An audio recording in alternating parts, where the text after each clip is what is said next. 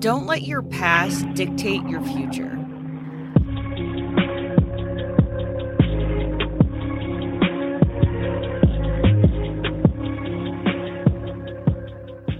Hey everybody, welcome to Crime Over Cocktails. I'm Tiffany, your host, and today I have special guest Marcy Pusey, who is an author and a trauma and resilience practitioner.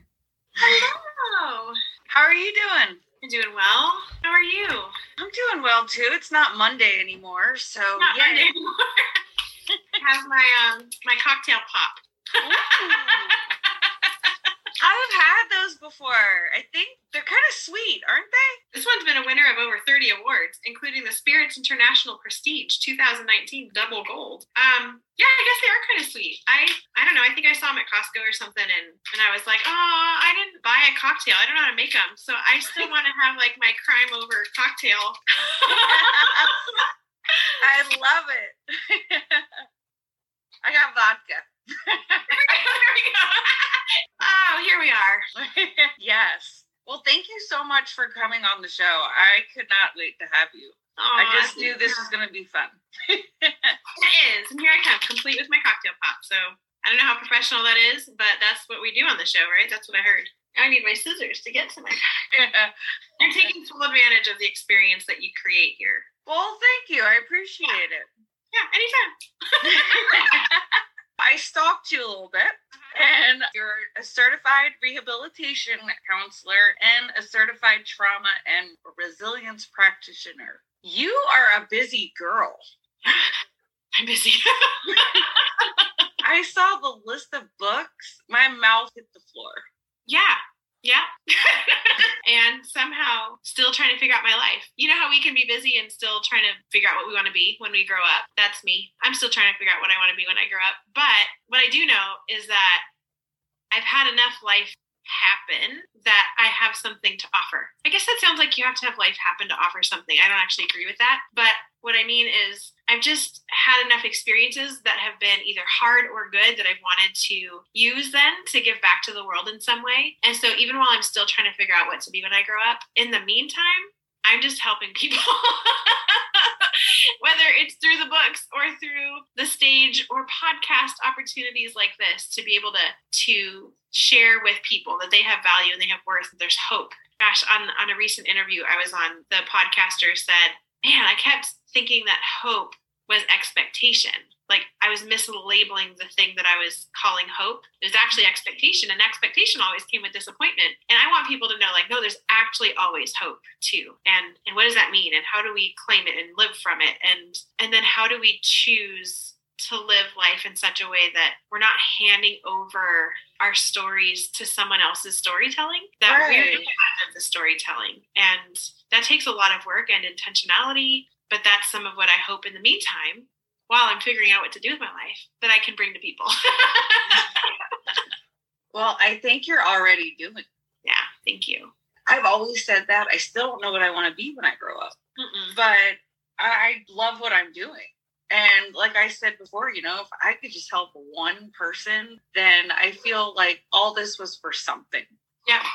And haven't you been the one person for somebody else before and experienced the impact that another person being willing to be brave and show up and bare their soul in some way, right? How that impacted you or inspired you or led to some kind of shift in how you think about yourself or life. And so it's not a small thing. I know it's something I hear a lot. Like, if I could just impact one person. Reality is, like, if you've been that one person, then it was worth it. Like, yeah, I would never want Lee Brown to have taken down her TEDx talk like she wanted to because she was so embarrassed by it, when in reality, it's touched so many people. But I know I've been one of them. Like, yeah, thank you for being brave.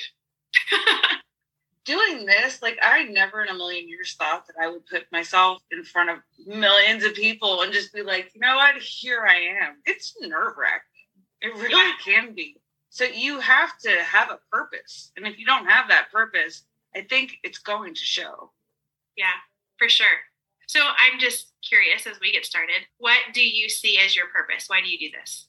I like to do this because a lot of people, we overlook the signs, and they're always there, always. For if it's domestic abuse, if it's an addiction problem, things of that nature, you never want to look for them. And sometimes we make excuses for them. So I think if we make it a little more known that actually it is common, but it's not okay. That's good. So your purpose is to help bring that message in front of people that we need to be aware of the signs around us so that we know what do you hope people will do differently if they see the signs. Get out, get help. People who are afraid to leave abusive relationships. A lot of times if you stay, you're in more harm than if you left. Yeah.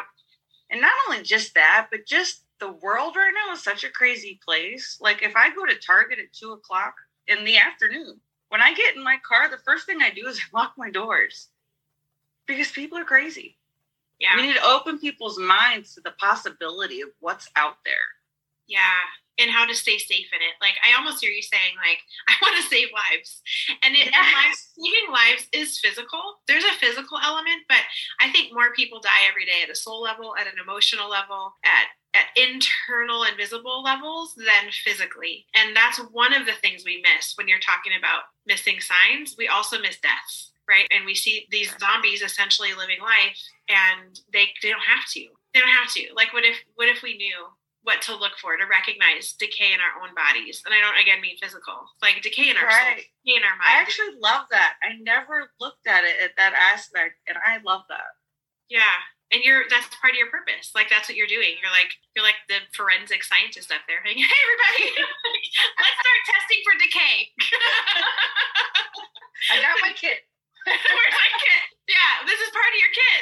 This podcast is part of that kit. But yeah, giving people an opportunity to get tested. Oh gosh, what a world to say that in. Oh boy.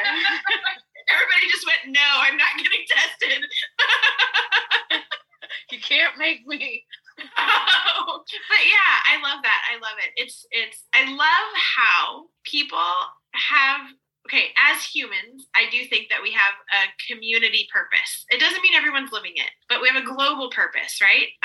To care for each other and to care for the world that we've been entrusted. Like, there are some things that we can do globally, but then I love how each of us within that seem to have our own unique wiring and purpose, both to sort of support that, but also just for us. And then together, that whole, like, we're better together. And it's so trendy, but it's still also true. Like, we are better together. And when we see ourselves as part of a puzzle and are willing to be our piece, like, the result is so much bigger, it's so much more profound than if each piece is trying to look like all the other pieces, you know? Like, I don't want to be this corner piece. I want to be the inside piece. And then we totally miss the opportunities that we've been given within our own wiring, with our own abilities and our strengths and our passions, to show up the best that we can in this world and make it better in the way that we can. And you're doing that. Like, I don't bring that back to you, but you're like, I didn't know I'd be doing this, but I care about people and I care about them seeing the signs and being healthy and whole and saved from things that could just be hard and don't need to be, or where there's places of safety and they just don't know. And here you are finding yourself using this platform and this channel to do it. And it's so cool. Because that's not my platform or channel. And we need you to offer it to people so that our voices can combine and our missions can combine and we can do the cool things that we do. So thank you. I'll start there with. Oh, well, thank you. No, I love it. Absolutely love it. Together, we all stand stronger. So, it's true. I agree. I believe it. Thank you for everything that you do. One of the books that you wrote is called While We Slept. Do you want to get into what happened with that book? Mm-hmm. Swallow my cocktail pop. I love it. Is it good? It is good. It's rum and cola. Ooh. I should have gotten an affiliate link for this company of some kind. Like, maybe you can get a sponsorship. Cutwater hops. Support Tiffany. Crime Over Cocktails. Support her. Sponsor her. I'm going to send it to them. It's good stuff. So this story, While We Slept, Finding Hope and Healing After Homicide, is a story that really, the book began with me journaling as I was reeling through what you can imagine, just with the title, reeling through this unexpected life event. And I've always written and journaled as a way of processing my world, a little bit of memorializing it too, like knowing that my memory one day might not be the same, and I want to know who I was then and what I thought and what I felt. At some point, one of the journalists who'd been part of our regular life, like we got to know some journalists, said, "How are you guys okay?" Like, I do a lot of crime stories, and he shared one too. Like, there was a neighbor very close to us whose pregnant wife had been shot in a drive-by gang shooting and died. Both the baby and the mom died. And he went to interview that husband, did the interview, and then that same day that husband killed himself. What? Yeah.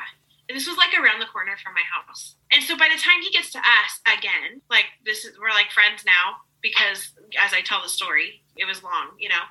He was just like, how? Why? Like, there's something different about your story and about your journey. How are you okay? And I remember either answering or thinking like, I'm not okay. Like, I'm not okay. But he clearly saw something different in my not okayness than from from this man who had literally no hope and only despair and had lost everything to take his own life. And so the book actually became a way that I could answer that question, to tell the story, to bring dignity to the people in it, and to tell the fullness of the story. Because once you Google things, you get like this soundbite of one person's thoughts, and it eventually they disappear. So there's like 2 articles left online, and they just say the things they say. And I felt like putting the story out in the world, I could give the full picture instead of the soundbite. So what happened was, what happened was, what did I say they were called? I need to be back. Hot water spirit pops. Cutting out to say, remember, drink wisely or suck wisely. I don't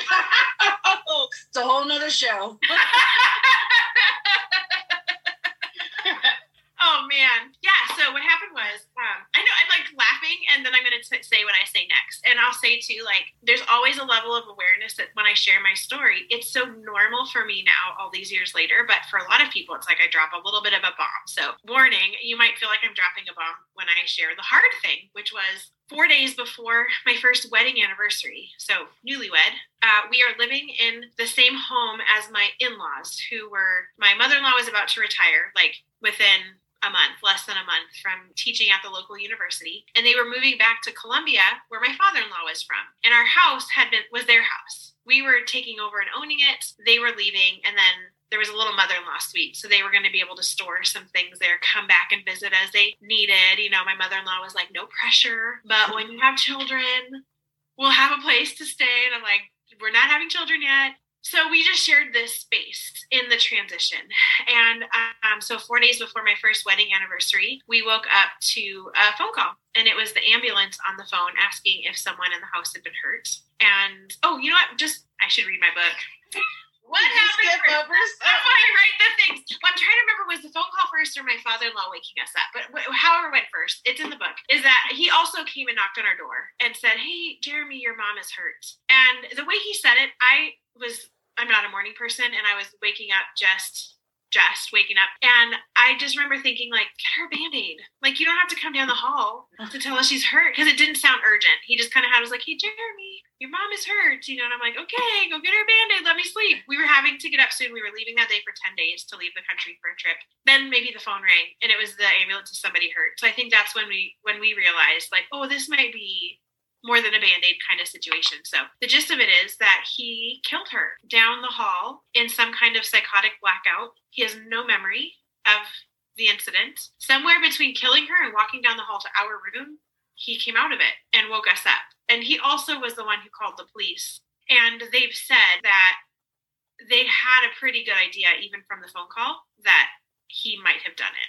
Because they could just tell he wasn't totally in his right mind. And he wasn't. He was like sleepwalking or something? So we can only guess. After they diagnosed him with 2 forms of dementia, and one of them was stroke-induced. So did he have a stroke? Was it like a psychotic stroke fit? I don't even know if those happened, but did something like that happen in his stroke? He was at the time 76, and he was already acting very paranoid about things. So there were already some personality things in place that we were noticing. Like, right. He's getting older, you know, not murderous, just older, and paranoia around money, and like, was his wife having an affair with the gardener? Like, just some, you know, interesting things. You're like, oh, he is getting older. And also, he had been in the days before talking a lot about insomnia, not being able to sleep because of back pain. So did he like get into a hallucination that's insomnia based? That does happen. He was on some medicine that shouldn't have been mixed with alcohol, and there was like a beer missing. So was it all of it put together? We don't know. And I think in some ways, that's still the hard part, because if you don't know, how do you stop it from happening again, right? Like, how do you Or how do you, when you talk about the signs, like how do you catch that in somebody else? Other people are paranoid. I remember sitting in my counseling program, because my professional world is all therapy and social services and trauma and resilience. And you said some of that. I remember sitting in my class and the teacher saying something like, you know, just because someone has like Alzheimer or dementia, like doesn't mean we need to be afraid of them. Their personality is changing and they're different, but it doesn't mean they're dangerous. And I'm like shaking in my seat, you know, and I'm so aware that that's probably the norm. But here I am, the victim of someone with dementia who did kill somebody. And I'm feeling like she's just now telling everyone that they're all 100% safe all the time. There's no reason to be afraid. And I'm like, I'm sure that's mostly true, but not in my, so you're talking about signs. Like, I'm going to go back to that. Like, can we just tell people that sometimes it happens? Absolutely. And it was just because of my experience. That was it. And was it even because of the dementia? We don't know. So it's hard to even say. Do you fully believe that was it, or do you think there's maybe some malice there? There's all these mysteries, right? Like, I never saw any. You know, when you watch the news after some crazy neighbor does murdery things and everyone's like, oh my gosh, he was the most gentle, kind man in the whole world. And he probably was, right? Like, how could he? We never saw, they were just the perfect, picture perfect family. And that was him. He is still the most gentle, kind person. I mean, he's 86 now. And no, I must not have said his right years earlier, because it's been 16 years. I'm not going to worry about all the math right now, but he's older. And if he's not properly medicated, there's definitely a side of him that comes out that's very critical and paranoid. And so was it that like he now had these degrees of mental illness, but hadn't been seen yet, wasn't properly medicated? You know, I don't know. Was there malice? I don't know. I know that in his paranoia, he did wonder if and accuse her of hiding lots of money and keeping it secret from him. He did accuse her of having an affair with the gardener because she had lost a lot of weight, and so he assumed maybe that was why. Like, none of it was rational. It's always the pool boy. I know, we didn't have a pool, so it was the gardener. I don't know. Like, I didn't necessarily, I think like in his healthy self, no. In his unmedicated concoction of whatever was going on, he had been paranoid about burglary, and there hadn't been one, but he did some strange things to like protect us from the possibility of burglaries, right? Like one day he took the license plate off of my husband's car, and we didn't know. But as we were going out to the car, he was like, "Oh, son, I took the license plate off so that nobody could steal it. So here you go." Like like that, where you're like, "Oh, thanks, Dad." You know, most cars keep theirs on at night.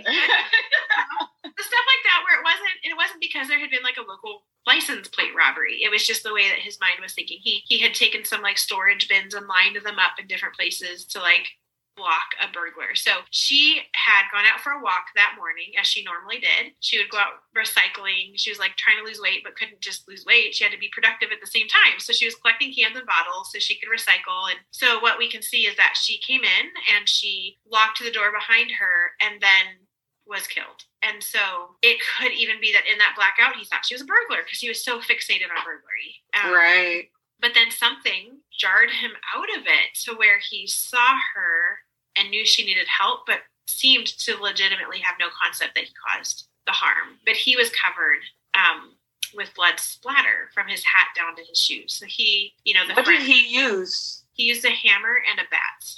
Ooh. Mm.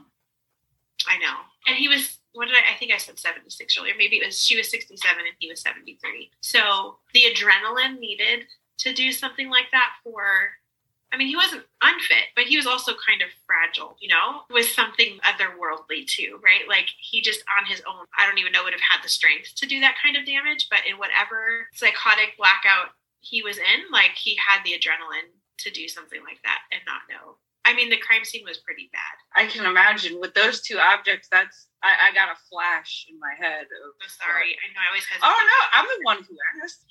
Nosy Rosie. I'm not going to drink my cocktail. That water spirit pops. Cut to the commercial. Need to be a sponsor. Yes, I love it. I'll just bring the humorous relief in the middle. That's perfect. So, was he prosecuted or what happened? Yeah, so I think we never had to go to trial. It was in California, you're not allowed to inherit from somebody you murdered. But then they were trying to decide what if you were insane?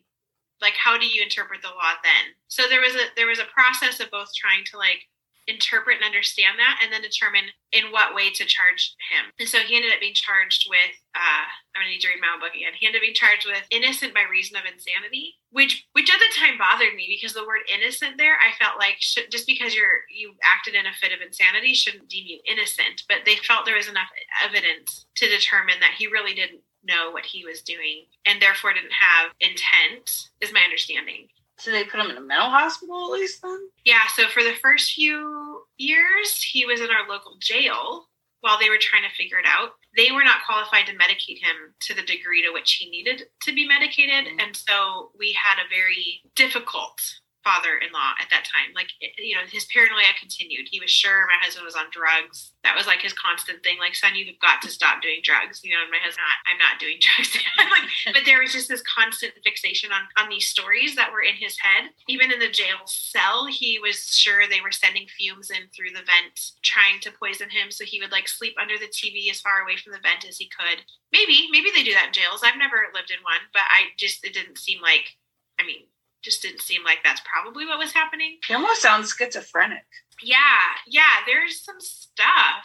And I know that he is much better on the right kinds of medication. So then he did get sent to a state prison for like mentally ill people. And that was challenging too, though, because then he was there with a bunch of like 20, 30, 40-year-old men who were violent and who were consistently demonstrating insanity. And he wasn't. He on medication, he was just like a regular kind of 73-year-old man, or at that point 76, 78. Like, so he didn't really fit into that environment, even though he qualified. And so after some time, the system determined that he qualified for a CONRAP program, which allows him to live inside of the community within which he was charged, but under some level of surveillance. So he now is able to live like in an assisted living kind of home, but monitored. And he's in group therapies and individual therapies, and medications are monitored. And yeah, I when I said earlier too that part of the story was about dignity, some of it was his. Like there were some family members who didn't love that I was going to tell any portion of the story. I mean, I'm telling mine. It's the only one I can tell.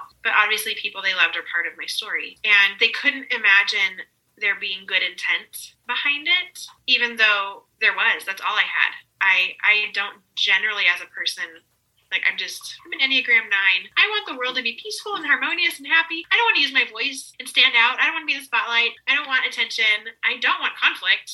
And so when that was their assumed motive, it was so hard. It was so disconnected from who I am that there was even like, do you guys know me? And would you want to read it first? Like I prepared people and gave them opportunities to read it before it was published. And the point of it is that when you would search him, all it would say is like, insane man kills his wife.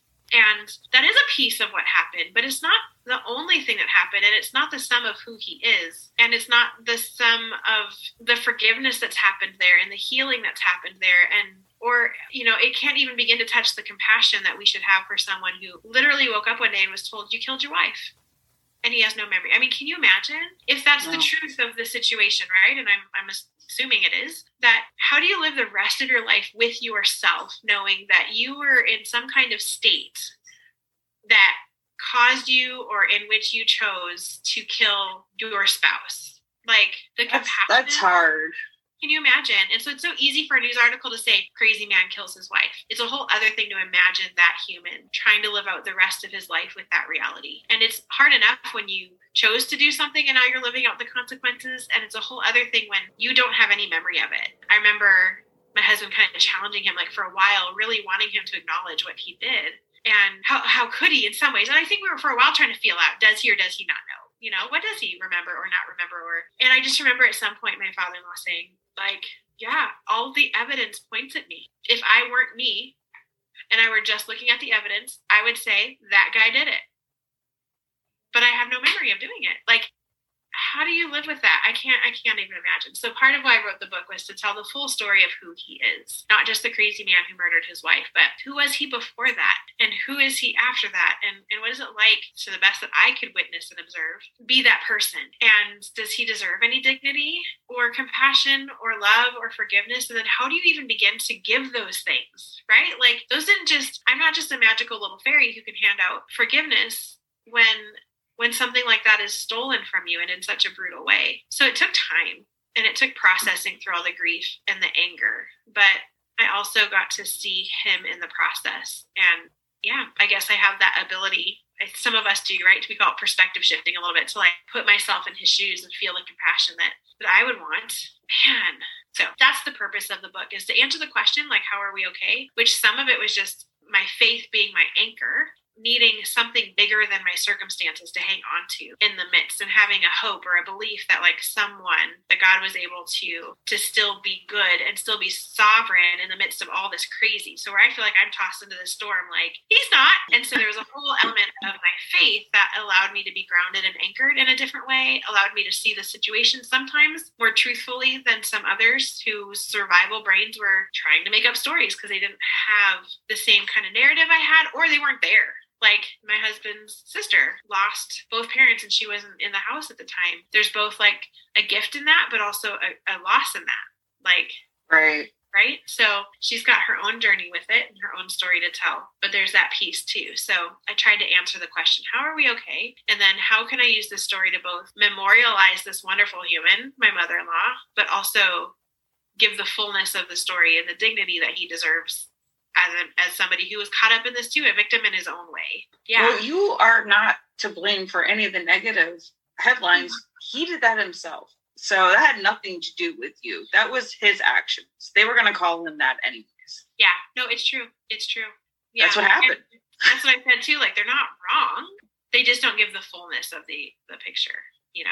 That's our media. That's our media, right? And they tell the headlines that sell and that get attention, and it's a big one. Like, it's not every day that the local university professor who's highly esteemed and about to retire is murdered by her husband at home with her son and daughter-in-law down the hall. Like, it is a crazy story, and they can't tell the whole thing, but I can. And I did while we slept. Where can you find that? It's anywhere that books are sold. So you can get it on Barnes & Noble, generally online. I know that not every book is on every shelf in every store. So generally, if you search for it online through my website, marcypusey.com, you can get it there. If you get it through my website, I sign it if you want, send it off. Yeah, Amazon, places like that. The print book is the only book I have licensed to include all of the news articles. So I went back to the journalists and the news and bought, they are not cheap, but I bought all the rights to include those, but I had to pay per format. So I chose to put them in the print book. So there is a Kindle book. It doesn't have the news articles included. I can't believe you have to pay for that. I had to pay a lot. But I thought they were such a valuable piece of the story. And they showed, in some ways, they validated what I was saying or filled in pieces of it. But it also just brought, like, this is real life. Like, it's not just me telling my story. Like, I put the news articles in at the times where they were happening in the story. So you get to see for yourself what was being said and how it was being interpreted and understood. I think that's important. It makes people feel like they're there. They're taking the journey with you. And I also, like, as much as it was for his dignity and her legacy and to answer the question, it's also like a scrapbook for me. Like, even at the beginning, I was like, I have to reread my own book. How old was he, or what was the sequence of things? Like, it has memorialized what happened. I don't have to rely on my memory as the years go by. And my kids have this also, like, it's part of their family history now, and they have it to remember. I include pictures in there as well. Again, partly because this was like my scrapbook in addition to all the other things, or something I could pass down to them, like, this is your grandma that you didn't get to meet, and your grandpa who you did get to meet, but other pieces of who he is and other pictures. And yeah, so it's something that I am proud of in that regard. I feel like I did a good job of sharing her with the world and completing the story for him, but also having something that we can have as a family that keeps the information kind of concrete and intact as time passes and our memories fade or this generation dies or whatever. Yeah. No, very good. And I mean, it helps you self-heal. that was the part about how it started through my journals. And one of the things that I do now is I'm trauma and resilience certified, and I'm a story coach. So I'll often put those together and say I'm a trauma certified story coach, because I help people tell their stories. Often that's through publishing. So I have a lot of publishing services that help people get from wherever they are to having a book in their hands, because it's such a powerful way of, I feel like when we put our stories into the world, there's all these people who can go, oh my gosh, I'm not alone. Like, here's somebody like laying out my cards. Maybe they look a little different setting, different names, but like, I'm not alone. That's happened before. Today, I got an email from someone who bought this book and another book and shared some of his story with me. And it was like, yeah, we are taking in children whose dad killed their mom while they were sleeping in the house. And I'm like, I'm not alone. Like, I don't want anyone else to have to experience it. But there's this connection that happens when you realize your story is not like in a silo in the world. When you let it out, it connects with people for lots of different reasons. So part of it for me was healing. Even rereading it at times, I'll still cry about parts of it. Still. I'm sure. Because it's going to be a lifelong loss of her life in my children's lives, in my life right now. But also now I've been able to offer it as a source of healing for others. And I have gotten feedback from people who are in the story, like the investigator who was on the case was someone I was able to go back to, and I had him read the book before I published it just to make sure my facts were accurate. And he was like, just happened to be in his own life circumstance. We're coming back to this story and hearing my side of it, because he'd just been the investigator, got his side. Like, it influenced how he was about to show up in a courtroom for a different case. And that was like a healing experience for him, because in his line of work, he had been perpetrated against. And so he was able to go in with a different level of compassion than the anger that he only had felt. I might be not telling that story totally accurately, but that's how I remember it. So now, having experienced that personally over and over again with different books, I want other people to have that same journey. And then being that I'm professionally a therapist and I've spent a lot of time digging into trauma and trauma recovery and the brain, I totally geek out on the brain. I now also have seen how the best kind of trauma recovery support is sensory activities. So anything that's allowing your body to express itself and as uncensored as possible, really the better. And so that could be through music, it could be through dance, it can be through fine art, whatever it is, but it can be through writing as well. And so unbeknownst to me, while I'm constantly telling this story to myself in writing, I'm tapping into the part of my brain where this event is either stuck or wanting to be stuck, and continuing to help it process through my brain into healthier parts so that I could heal. And then I put it out in the world, and one of the first reviews I got, or maybe it was like somebody wrote to me, and she was like, hey, I've been in bed depressed for a long time, contemplating like taking my own life, and I came across your book. And then I read it and decided, well, gosh, if she can overcome that, I can get up today and drink some water and get dressed. And so this woman began to like live her life because she thought if I could do that, she can get dressed and drink water, you know? And I'm just like, what? We don't know the ways that our story impact it's a compliment, but at the same time, you're kind of like, yeah. And to think that like, yeah, who knew? You know, who knew? Nobody knows how putting your story well, you know, being intentional with it and thoughtful and learning how to do it well and can impact another person's life in such a way. And when I say that, I begin to talk about it through the lens of stewardship. Like, now you've been entrusted with your life stories, and you have a responsibility and an opportunity to help people get out of bed and get dressed and drink some water for maybe the first time in months and months, when they really just thought they should die and not live. And or give yourself the opportunity to dust off some of those cobwebs and stop living from this brainstem trauma thing that keeps triggering for you and disrupting other parts of your life. Like, no, let's not do that anymore. Let's learn how to wrestle with our own stories in a healthy way so that we get to experience the healing of it, but then we also get to put that into the world for the health and healing of other people too. No, I love it. And it's so important. Everyone has to do self-love. You have to. You have to take time for yourself. You have to love yourself. You got to learn yourself. People need to know their worth. That's a big problem. Yep. Yeah, and I think a lot of the stories that I want to say we keep hidden, but by that I mean like we keep pushing them down. They keep trying to come up and out. And that's some of when I say like the triggers or the associations that keep disrupting us because they're connected to something behind us. You know, that's because there's some shame attached sometimes. shame and pain and fear, like, all of them. When we can go back to some of those stories and imagine them going a little differently. This is a therapeutic work that I wish all therapists were using in their trauma work. We mistreat trauma most of the time in traditional therapy. But if we could go back and do some imagination work, like, okay, if I could go back, let me give an example real quick. I woke up that morning and someone I loved killed someone else I loved while I was asleep with my door wide open when I was vulnerable and could have been killed too. My husband also woke up to the same circumstance. But I took on the message that now when I'm asleep, I'm never safe. I'm not safe when I sleep because people walk around killing your loved ones, and they might even be your loved ones. So how can you be safe ever sleeping with anyone in the house ever? The story that I took on was like around safety, around like, there was some shame, like, how dare I think I could go to sleep and be safe? My mother-in-law, I feel it right now.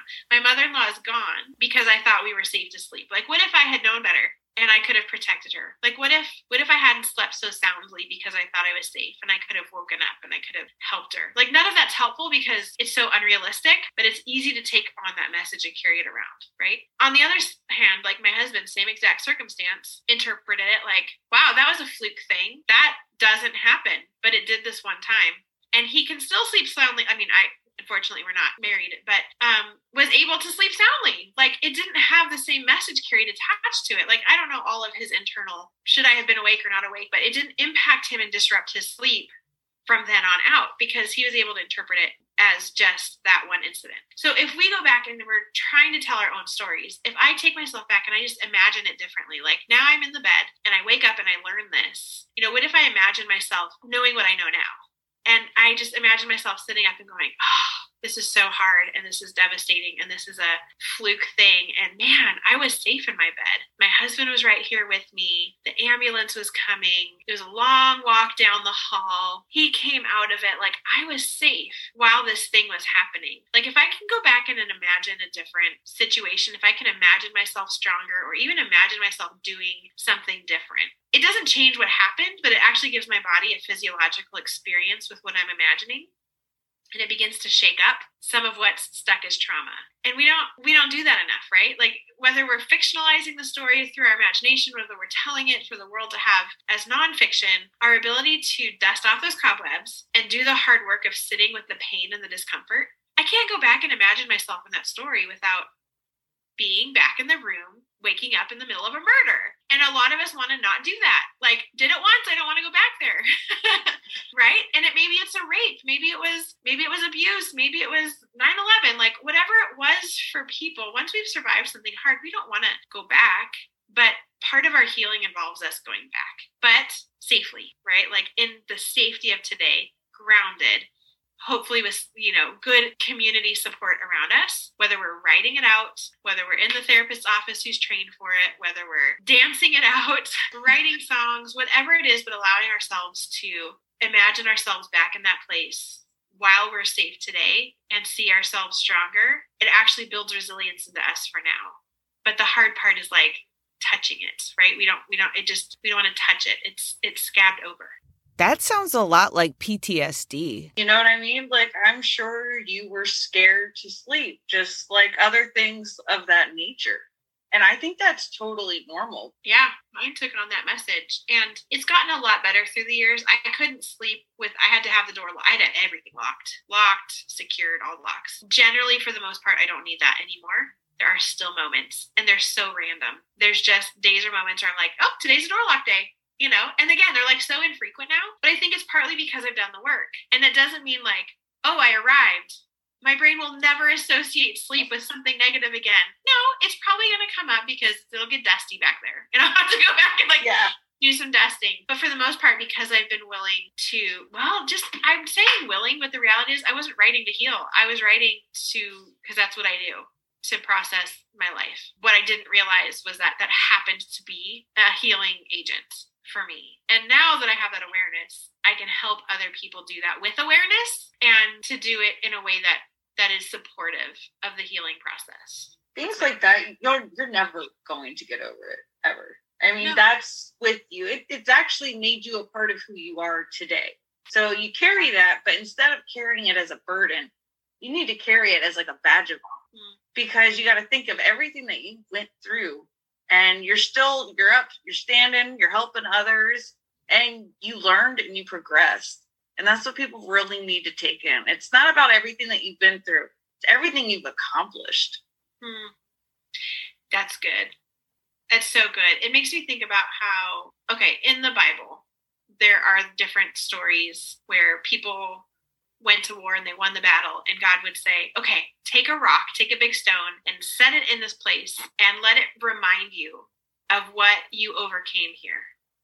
Let it remind you of what happened in this place. And then when the kids ask, like, why is that big stone sitting there? You can keep telling the story and reminding yourself and reminding them of what can be done, what can be overcome. And it makes me think of that in our own lives, that we can either hang on to those stories only as destructive messages and refuse to like engage the world in a healthy way ever again, or we can see those as stones that we're piling up as reminders to ourselves of like, man, look what I can overcome. And as that pile gets bigger, and it will, yes. When we're in our next challenge, we can look back and say, yeah, but look at what, like in my case, like look what God has done for me before, but also look what I've been able to survive, and not just survive, but like I'm now a really healthy functioning adult. Like I'm not defined by those things. I've actually been strengthened by them. Like you said, now there's this badge of honor that I've overcome it. And that is so important for our bodies to experience too. And there's like a muscle memory in us. That is part of what resilience is. Resilience is, I've survived something that I wasn't sure I could survive, because your brain isn't sure, but it's going to utilize all of its strategies. And I survived it.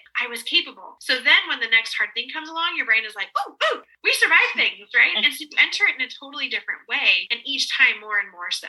Like, right now, the perspective changes a little bit. The perspective changes, and you don't even necessarily have to have a conscious awareness of it. It's just how you're now beginning to show up in the world. It's how things impact you. Does it mean that the next like devastating thing won't be full of grief and loss and heartache and struggle? No. There's a really great quote I just saw that said something like, just because she's strong enough to carry the weight doesn't mean it isn't heavy. I love that, right? Because we can begin to think like, well, if I were healthy, this wouldn't be so heavy. Like, no, it's still heavy, but you can carry it now because you developed strength along the way. And strength, I like that. It's so good. I need it, because it's easy for me to judge my own sense of like success based on how things feel sometimes. Like, well, this feels hard, therefore I've made no progress. Like, no, sometimes the best and most worthwhile things are still hard and heavy, but we've now developed some grit and some resilience and some strength to be able to carry it. And yep, we're sweating. And I think for me, sweating looks like tears, so I might be crying too, but I'm getting through it, and it's equipping me for the next thing too. You have to release. You got to let it out. It's so important. I love it. That's my word for this year. Release. Yes. No, you just said it. Do you pick words? Do you have a word theme? A word theme? Yeah, like some people like contemplate a word that they would like to think about throughout the year, or to have sort of as a filter or focus through the year. And so this year, the word that kind of came to me was release. I don't like that word. It sounds like not being in control, which I don't think of myself as a control freak of any kind, but still release is kind of like, well, maybe, what if I don't want to? But it causes me now to see it everywhere. Right? And a lot of the ways that it's being highlighted for me are healthy forms of release. Like, what if I released myself from the shame of not waking up that morning to save her? Like, or what if how did you just use it? Like, releasing the burdens that like. Well, yeah, because everyone, they keep it, and it's just, it's like your rock. You know what I mean? It's on you. But instead, if you can lift the rock, release it off of you, you can breathe again. And you can fly. Maybe that's your word this year, fly. Yeah, ooh, I like it. Yeah, sometimes I pick words that I love, and other years I'm like, oh, I don't like this word, but it won't go away. So I know it's the word, and then I look for the good in it. Like, yeah, there's probably something that needs to be released. Something that needs to fly. Yes. Meanwhile, I thoroughly enjoyed this water spirit pops. They have other flavors inside of the container, and they're yummy. Award-winning. I had so much fun. Like, we should do this again. I'd be happy to.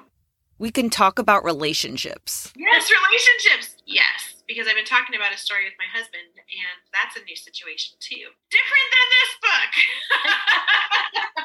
But yeah, I'd be happy to come back. I love what you're doing, and it's so good to be mindful of the signs in people. And I know we didn't talk necessarily about the signs to look for if your spouse or in-law or loved one is about to kill a family member, but even just the signs in ourselves, like for me to recognize, it is okay to have trouble sleeping after an event like this, but also I don't want it to continue to disrupt me. That event is over. Like, what's the good work I can do to live a more healthy recovery from this situation? And so there are signs like that where we can feel ourselves being disrupted in life by something that's happened in the past.